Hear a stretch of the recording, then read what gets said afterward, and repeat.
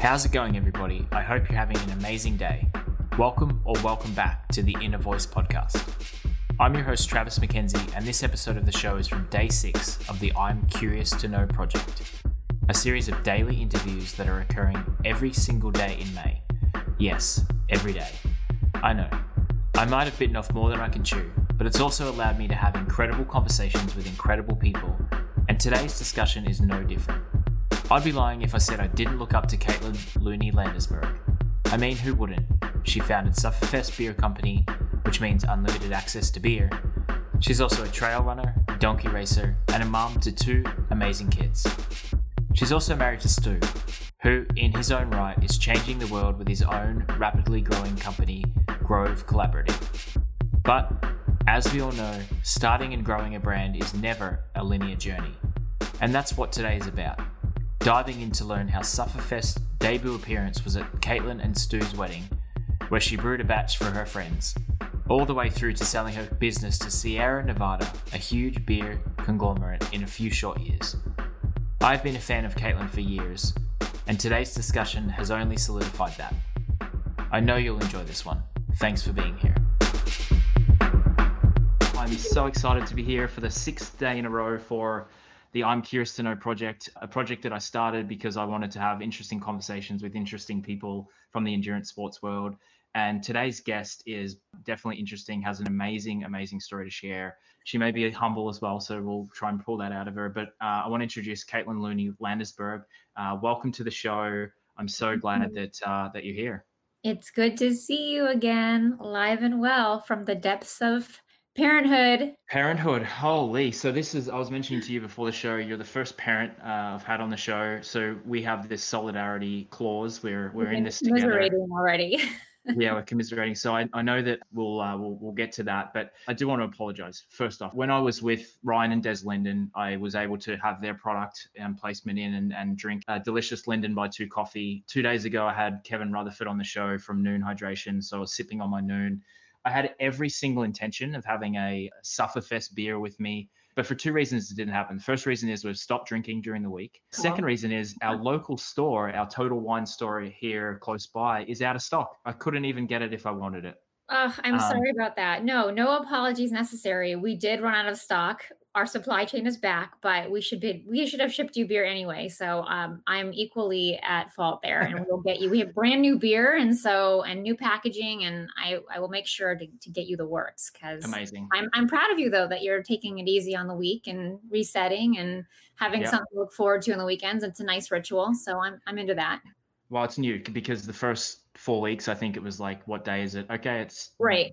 1 o'clock, and then it was to the point where second coffee in, is it okay to crack open a bottle of wine or have a beer at lunchtime? We've moved past that, which is good. I alluded to the fact in the show notes and before the show, but you are the founder of Sufferfest Beer, and I want to hear, how the heck did you come up with this idea? The beer market is oversaturated as it is. Like, what were you thinking? And then how did it come to life? I want to hear the nuts and bolts of bringing a brand, bringing a product to market, and the roller coaster journey that you've been on in the years since. Thank you. I appreciate the question so much, and I appreciate you having me. It's a funny story because I still consider it a happy accident. I totally agree with you. I mean, everything that I, as a layperson, would know about the beer industry is that it's totally busy and totally saturated, and that I'd have no way of butting myself into that landscape. But I wasn't really meaning to. I sort of found myself there. So I think that was actually a good difference that I had. But essentially, I'll try to be as succinct as possible with sort of how this came about. I've always considered myself an athlete. I've come from a family. My dad used to say, a family that sweats together stays together.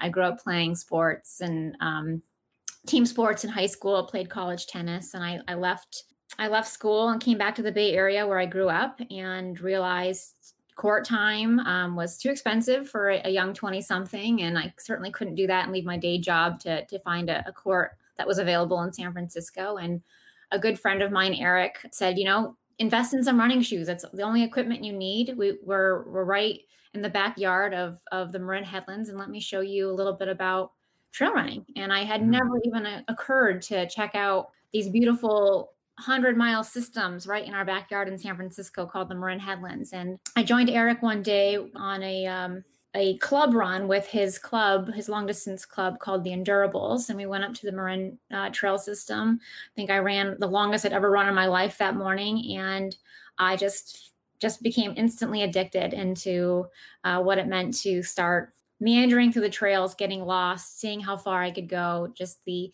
whole community of endurance trail just sunk into me.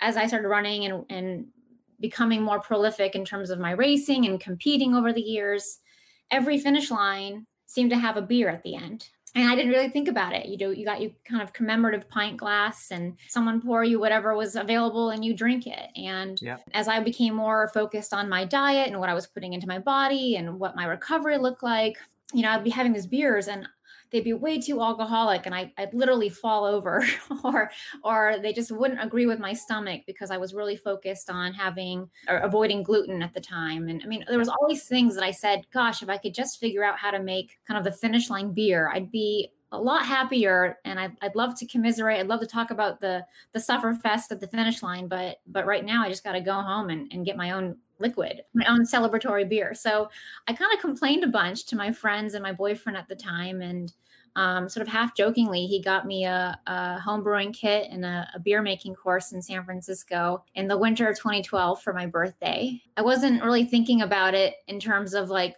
becoming a craft brewer or starting to make different beers at home. I was really thinking about beer through the lens of an athlete and a runner who really sort of wanted to crack the code of, can I have my beer and drink it too? Can I celebrate with something that really agrees with my nutritional needs, my values, and someone who just wants to celebrate without settling kind of thing. So I thought, what would Cliff Bar do if they wanted to make a beer? What would, Noon do if they were making a beer? Some of my favorite endurance and athletic brands out there already in the nutrition space. And so that was sort of the twinkle in my eye. My beer making courses evolved to more beer courses at UC Davis. And that's where I stumbled into food science and sort of wizard brainiac beer makers who helped me think about ingredients that would be more soluble in beer, but reflect kind of the lifestyle of healthy and active and all those things. So ultimately, after a couple of years, I ended up making a Pilsner, my first sort of beer, and I brewed it for my wedding. Alyssa was there at the wedding, and I remember saying to her, I'm going to take this beer,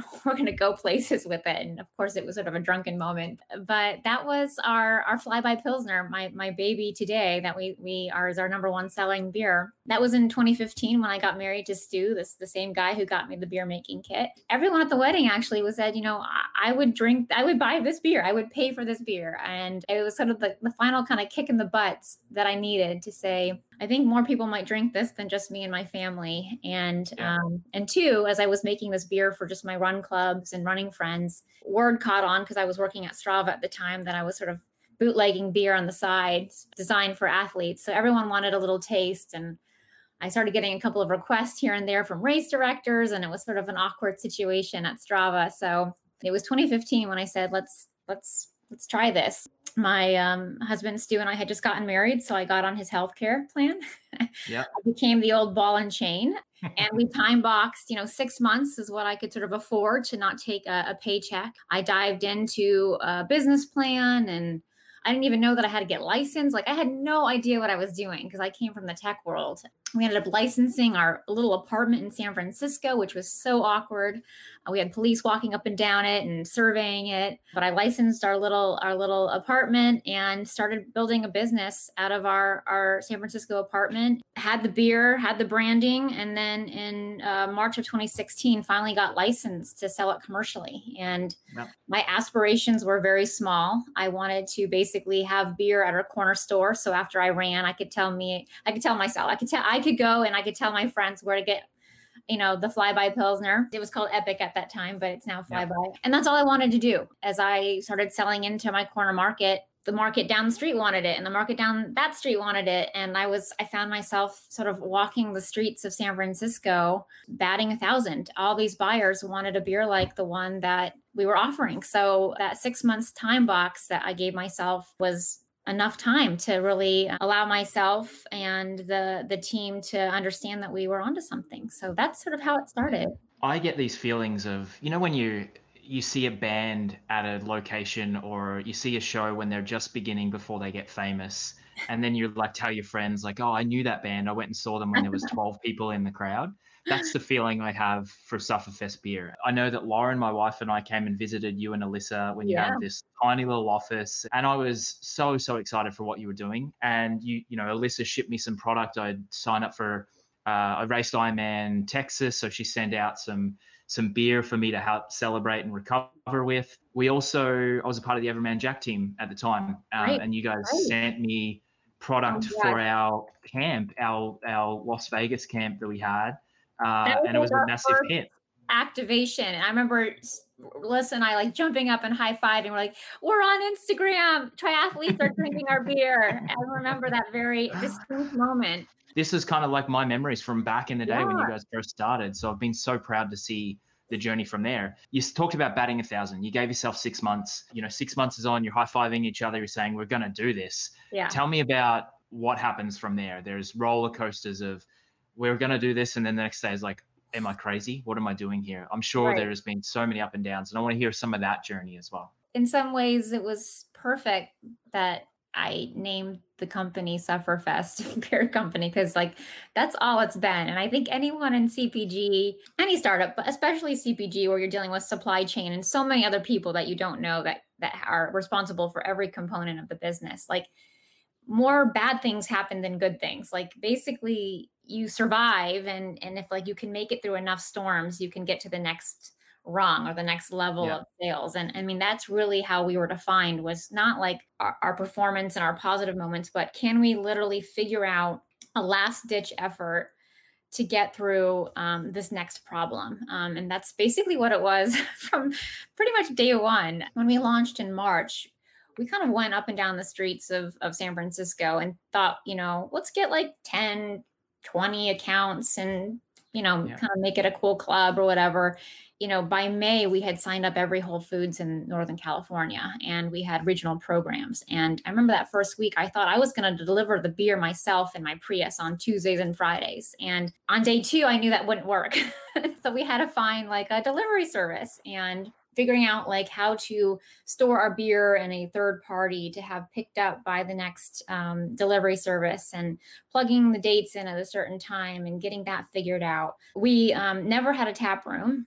And I never wanted to do that, because I really wanted to prove out that concept that there could be a beer focused on a healthy and active lifestyle that really understood the needs of an athlete. I've always thought like, I'm not going to ask our community to come to us on a Saturday when they're out there like crushing their day. I want a virtual tap room. I want to go to them in situ and find them at the trailhead, find them at the crag, and deliver beer at their sweatiest moment. And that's always been why you sort of find us at a finish line. But for that reason, we've never had like an on-premise location in a place where we're owning our own brewing production. We've always outsourced my recipes, and then again activated that supply chain to make sure everything's packaged and in the right places for delivery. And so we would get some great orders and some huge high five moments with all these new accounts that were ordering, and then our third party brewer would say, you know what, actually I forgot to order the hops this month, can't make the beer.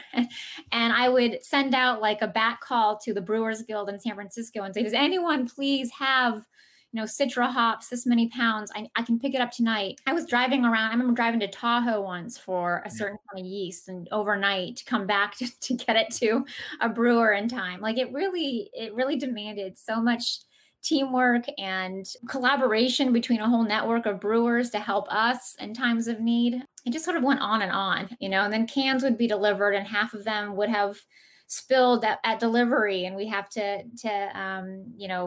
make up for that and do a make good. One of our key values for our whole company is we go the extra mile. It defined Sufferfest, and literally team members, as we grew, were going to the far reaches of the planet and back to help a buyer who didn't get the right order, or accidentally broke some cans, or we missed a delivery date.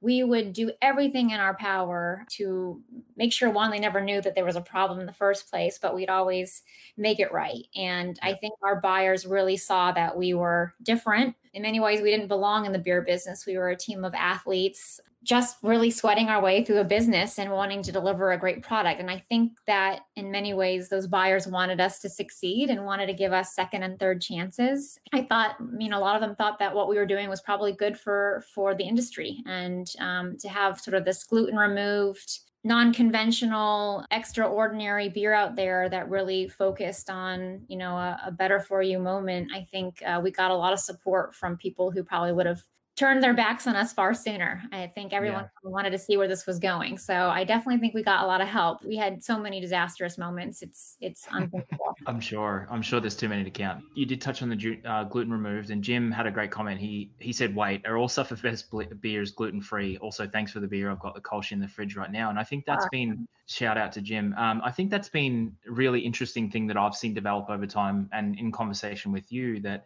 in the beginning, you were very proud of the gluten removed kind of status. A lot of people were surprised that it actually tasted delicious and the beer was great, and it worked the way that beer should. So tell me about that. And I'll kind of go ahead and skip ahead a little bit, and to know that now you don't even really need to talk about the liquid stands for itself as is. So tell us about kind of how that journey developed and evolved over time. All of our beers from day one in perpetuity, they will, for selfish reasons, are gluten removed. They are lab tested every single batch at under 10 parts per million gluten. I think from a scientific or academic perspective, this is untraceable. The enzyme that we use in our beer is so effective that the prolamin protein that does give us our sensitivity, if you do have a gluten sensitivity, really can't exist with this enzyme. So, from my coursework, it's actually the most effective way to produce gluten-free beer, but it's been made with barley like any other conventional beer. So we don't label it gluten-free. It's not, it's gluten removed. Before this wonderful food science epiphany that we've had with this enzyme called Brewer's Clerics. And Cleric's been used in beer for eons and eons to help with refinement and clarity, but at a certain pitch rate, at a certain ratio, it attacks this prolamin protein during fermentation, which allows the beer to render as a totally drinkable and satisfying beer that is gluten removed, and you wouldn't know it otherwise. So it really has been a miracle for people like me that avoid gluten. Some people do it for dietary reasons. Some people do it for training reasons. It doesn't really matter why or how. It really is a mainstream trend to avoid gluten, and you have your own reasons, especially as someone who lives a healthy and active lifestyle and really cares about what they put in their body. Like, it's table stakes. You don't need it if we can avoid it and still give you a really excellent craft beer, award-winning craft beer, then why put it in there? So, it really is table stakes. So all of our beers are gluten removed. They're all batch tested. We're really proud of that. But we don't talk about it because, again, there's been a stigma attached for many years. I think it's gotten a lot better that if something has been treated, in some ways from a gluten-free or gluten removal aspect, that it's going to be lacking. And we want people just to take our beer at face value and to never settle, regardless of whether it's gluten-full or gluten-free, and enjoy the very best products. And so my foundation to Sufferfest and a fundamental litmus test to putting any beer on the market was, I want my aunt to drink this, my mom to drink this, my brother, my uncle, my training buddies. I want people to drink the beer and just tell me it's a effing great beer, and not know anything about the fact that it's also helping people like me avoid what they don't want to be having in their diet. So I think we've done that. We have some great awards. We don't ever submit our beers as specialty beers. They compete against the very best and the biggest brand names out there, and we win gold, silver, bronze, you name it. We've won them all almost across the board. So we're really proud of that. But we've also decided we're not going to really talk about that. I think it's a wise business decision as well. Like, if you've got gluten removed or gluten free, all of a sudden you're sitting in the back corner gathering dust because people aren't walking there looking for it. Now you can proudly stand side by any other craft brew or craft beer and outperform them time and time again. It's I think a bigger community of people who would be willing to try it. And like you said, there's no asterisks next to it. Just, do your thing and don't feel like you're being singled out. So we don't want anyone to have that moment. I know you're very passionate about women in sport. Tell me about some of the initiatives that you've released recently around women in sport and your fair play campaign, and why that's so important to you as an athlete and a founder and a woman and all of those things. It's been really an interesting journey in beer and sports. I get the question as sort of a beer owner or founder, has it been really hard as a female in the business, or do you feel really isolated, and I'm really surprised by my answer looking back, which is no. I actually think that there have been a lot of great business leaders who have been women in this community. And actually, as we built Sufferfest, everyone around me, not by choice necessarily, but everyone from my first canning line to my packaging to branding, they were all other women-owned companies that actually helped me build the infrastructure that produced Sufferfest. That was purely by accident. I think in many ways we rule the world, and we do it in lots of different layers and ways. I certainly believe that from a finance side, fundraising and ability to grow a business, I think there still definitely exists that glass ceiling, that we haven't crossed that border when it comes to just sort of getting that awareness to get the capital. So that was something I ran into. But having said all that, I think actually the beer world leaps and bounds in terms of recruiting and activating and exciting women and their skill set to really deliver on all sorts of aspects in this industry. Another example of that is we're a B Corp, and we're really proud to be a B Corp. And one of the ways we give back is monetarily through causes that we care about. And one of our causes is to raise awareness around, recruitment for women in the beer business. And I remember talking to UC Davis saying, I want to allocate some funds that Sufferfest has earned and would like to allocate to a scholarship for females in the brewing school. And they even corrected me and said, actually, no, we graduate 50-50 male and female now. No need for that type of allocation, which was really exciting to see. And even at Sierra Nevada now, the workforce is very, very diverse from scientists to brewers to environmentalists, you name it. So I've been really happy to see our industry. But on the sporting side, ironically enough, I finally continue to kind of be weighed down and pushed back a little bit by, fellow female athletes that all kind of have these stories, all from different levels of, I think, pain and trauma and frustration, from ageism to being sort of always qualified as a female, even if they win a race, to pay, all the elements that we're aware of. And I think obviously our enraptured nature and romance with the U.S. women's soccer team, over the World Cup, really brought to light just the insane amount of unfairness that is out there alive and kicking today. And it was at that point when I realized that only 4% of all media expenditures are allocated to focusing on women's sporting teams and women and female athletes. And I thought, well, what can Sufferfest do? Little old Sufferfest do to play any part in trying to move that needle? And certainly a slow burn campaign with our Fair Play campaign. This isn't sort of a one and done. We're going to try and match salaries and get out of here. But we want to continue to focus on highlighting stories and accomplishments and achievements that deserve to be told.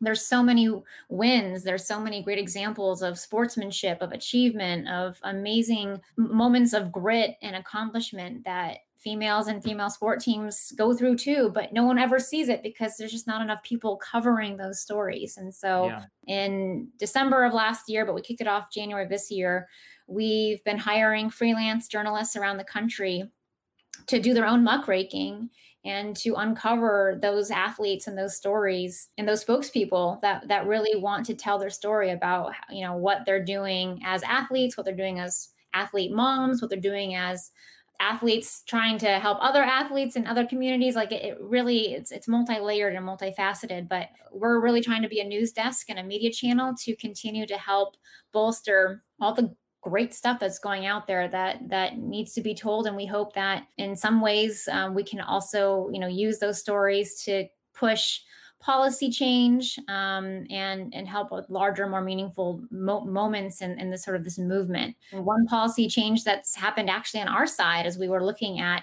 at our campaign in Fair Play was Sierra Nevada, our parent company now, even looked at their own family leave policy nationally and updated that. And we were really proud to see, just even internally, that I think if we can be responsible for having people and organizations take a deeper dive into, what they stand for and sort of refresh it for a new modern world, then we're really proud to keep going. So Fair Play is one of our bigger initiatives this year. And I've just been so moved by not just the reporters who've uncovered these stories, but actual athletes themselves that have written in saying, I want to tell my story. When I started Inner Voice, my goal was to be equal representation, because there are so many amazing stories that don't get told on both sides of the ledger, to be honest. And I think that that's been something that I've been really cognizant of, not simply because of the fact that I'm raising a daughter and I have an amazing wife who's an amazing athlete. I just think that more needs to be done. So that's a commitment. And I'd love to help bring some of those stories to life. Now, you've alluded to Sierra Nevada, obviously a big moment in time where little old Sufferfest is chugging along, doing amazing work, connecting with amazing athletes and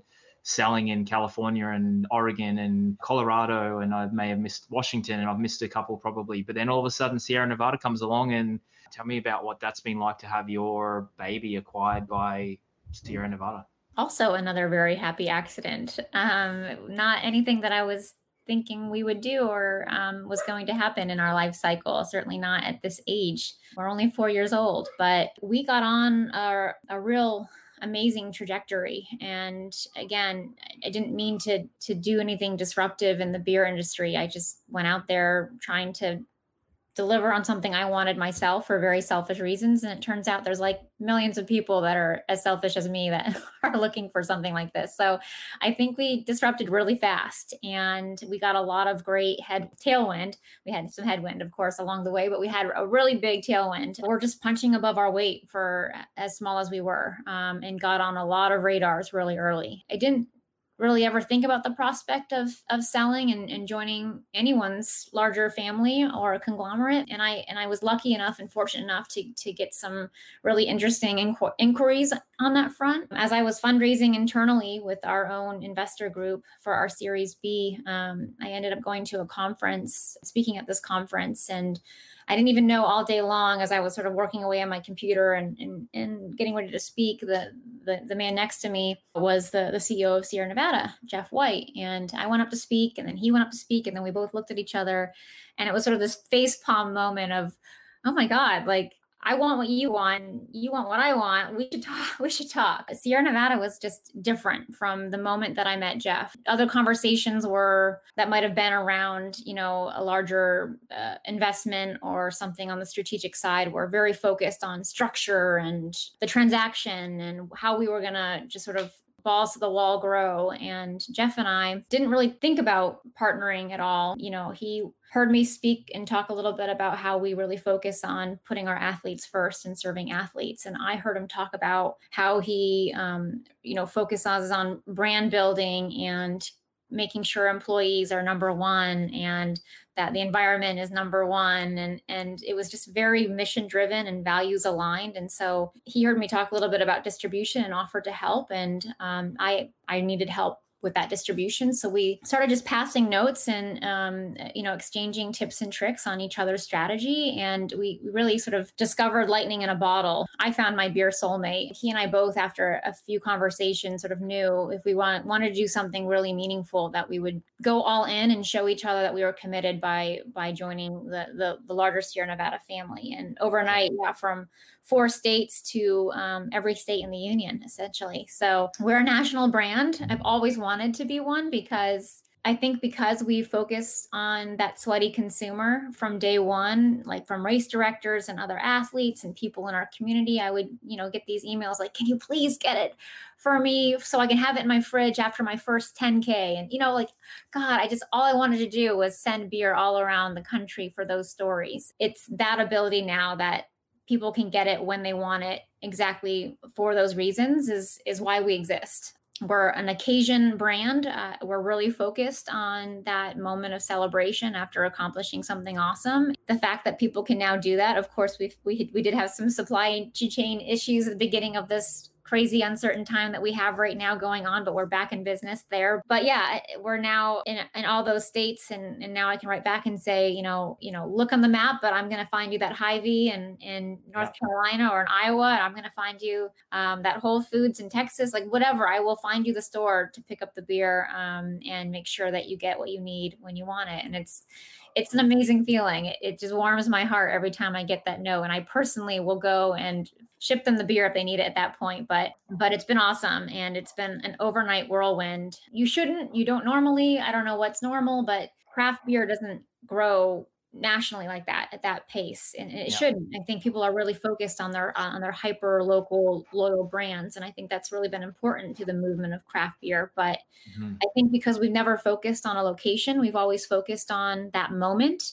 We can help foster those moments all around the country in really, I think, authentic ways. Yeah, I agree. I think you can build community in many different ways. Community can be a physical location that draws people in, or it can be an ethos, and it can be a group of people getting together wherever they are to celebrate that moment. So you've done an amazing job of celebrating and growing that community. So hats off to you. I was also very proud to be able to bring Sufferfest beer to Maine as well and have it in the restaurant. So that was a highlight, to have the first location in Maine to serve beer. And whenever I go to the local store that has it, the Total Wine's around the corner here, I am so proud to see it on the shelves, and I like text a picture to Jessa, or like, tweet it or Instagram it or whatever. For you, like, what was that moment where you first saw it in the wild, where someone's drinking Sufferfest that you didn't really know, and you were like, hang on, wait a second, like, this is really cool? I saw an Instagram about FKT growler pickup in Knoxville, Tennessee yesterday on Instagram, and I send it to all of my friends. I'm like, I don't know what's going on, but this is so cool.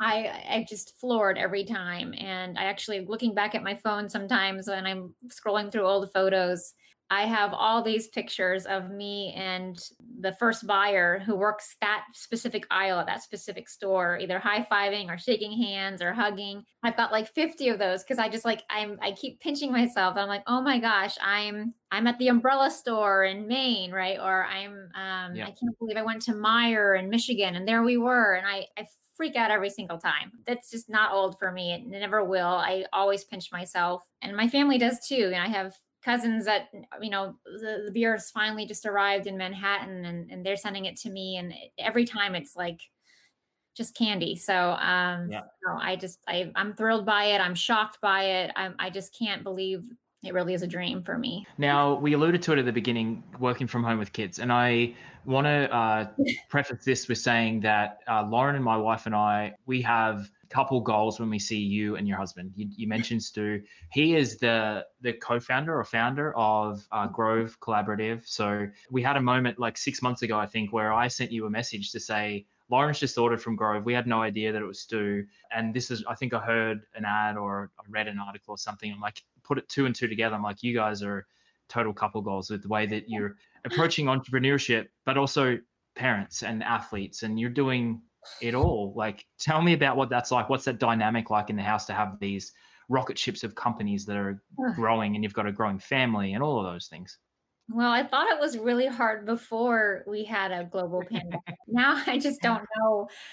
Something's got to give, right? You can't do everything. Stu and I met, he had just started. He had a PowerPoint presentation of Grove when we met 7 years ago. And so that company has taken off and obviously consumes him. And then, of course, I went from Strava to starting Sufferfest to selling Sufferfest. And that's been a whirlwind. And so, gosh, I mean, obviously and you can speak to this firsthand too. It's like, it's a whole new definition in partnership because I have so much respect for parents everywhere. I will never judge any type of parenting style. Everyone is free to do whatever works for them. But for us, and certainly in this pandemic, it's like you can attest to, it's just been this rotation. Every night we sort of sit down and like review our calendars again of what meetings we have and which ones can be moved, which ones we can't move. And we're on this rotating schedule. We will plan certain activities where I know I can sort of contain both the kids, 1 and 3 right now, like on the grass for 2.5 hours, enough time to give Stu, a quick bike ride around the block. While that bike ride is like, takes so much hard work and planning to get done so he can do like 16 miles on the bike, he comes back like a whole new person. And we laugh about, we start as like A plus parents in the morning, and by like 5 we're like F minus. Yeah. Like you definitely can get from an F minus to like a B after a bike ride. You just kind of can reset. Yeah. We know it's good for us. We know it's good for our kids. They are, gorgeous, cute, beautiful things. And like I said, thank God they are, because otherwise I would shake them. And sometimes they really get on my nerves, but it's a special time despite it being so nuts. We certainly would never have this time ever again. So I think we're trying to practice some gratitude moments like that. I think the thing that has really dropped for both of us are just our friendships. We live very like isolated, kind of lonely lives. I think we hope that this is sort of a chapter right now, and the next chapter we can start to kind of come out from our entrepreneurial holes and start to form a better network of friends and some different rituals. But the businesses and keeping our kids safe and alive are kind of what has been most near and dear to our hearts. And then, finding those moments to run and ride, something that I've gotten into actually since selling Sufferfest and kind of refiguring my new role and what that means for me. I've tried to spice up my connection with running.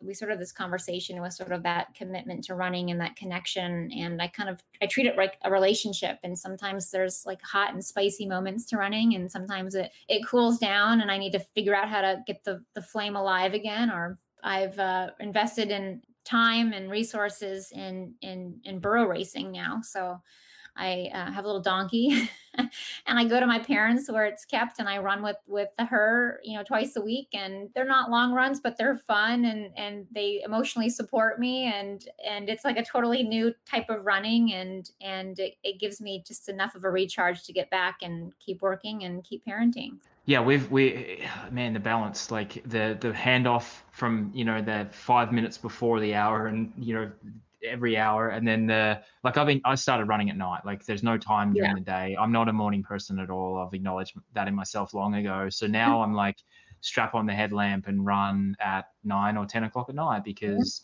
I have to, and that's okay. And sometimes I'm like, this is the last thing that I want to do, but I will sleep better. I know that I'll be a better person for it. Yeah. So I think I actually started as an F minus. When I wake up, I'm just like, give me like a vat of coffee. And then I like gradually become the A plus parent towards the end of the day. And Lauren's the opposite. So we kind of meet somewhere in the middle. So for any parents out there, just keep on keeping on, because we're all in it together. Now, I like to end the show, the I'm Curious to Know show here, with 3 questions. They're the same questions every day. So I'm gonna launch into the first one. What's one thing that's changed for you and family during isolation that you want to keep once we go back to whatever is our new normal? Okay. Every Saturday we take a morning walk as a family. That's been awesome. And every night, my husband and I put down our laptops and we play a round of Bananagrams, which is speed Scrabble. They're become like my bookends to my day, and something that I hope that we keep, and I've cherished that time. I'll have to check that out. Second question. What's one thing that you thought was important before that you're happy to leave in the past? We have been renting a home, actually, to be near my parents up here and help them with their groceries and cooking and stuff. And we didn't really know what we were doing. We just sort of rented a place quickly and packed one duffel bag basically each, just a couple of things. And we haven't missed a single thing at home. All the things that you accumulate in the clothes. And I basically have running shoes, shorts and a t-shirt and a beanie, and I've been happy. So just generally just things, and how much things that I think we need, that we think we need, we don't. The clothes on my back and the family around me just keeps my heart pumping. For those keeping score at home, it's basically 3 versus 3 for buying things and spending money on things you don't need. And the other 3 people have mentioned how much they don't enjoy social media, or how it's gone to be so unimportant to them. So it's an even split right now between those 2 things. So I think we're all learning a lot of lessons along the way. Third question. What's been the most memorable moment you've had during isolation? I guess the first one that comes to my mind, again, we're up here in Sonoma County and we're kind of in a canyon and isolated, lots of woods. The first, I don't know, it was 2 or 3 weeks ago. It was 8 p.m. and my dog started howling and I couldn't figure out what was going on. And Stu and I were looking at each other, and we opened up the door, and all these people that we can't see that are living in the woods and in the canyons here in Sonoma start howling. And we started howling too and banging our pots and pans, and, read about it, right afterwards when it ended, that this ritual that's been kind of going across the country to either relieve stress or howl for someone in the medical field that you're thinking about, or someone that might be sick that you're thinking about. Every night now we go out and howl, and the dog howls and the kids come out, or Fran comes and howls. So that first night when I heard that and it was scratching my head, and now it's a nice howling moment that we do every night together. That's so cool. I love that. And I think that, echoes some of the other guests who've talked about the kindness.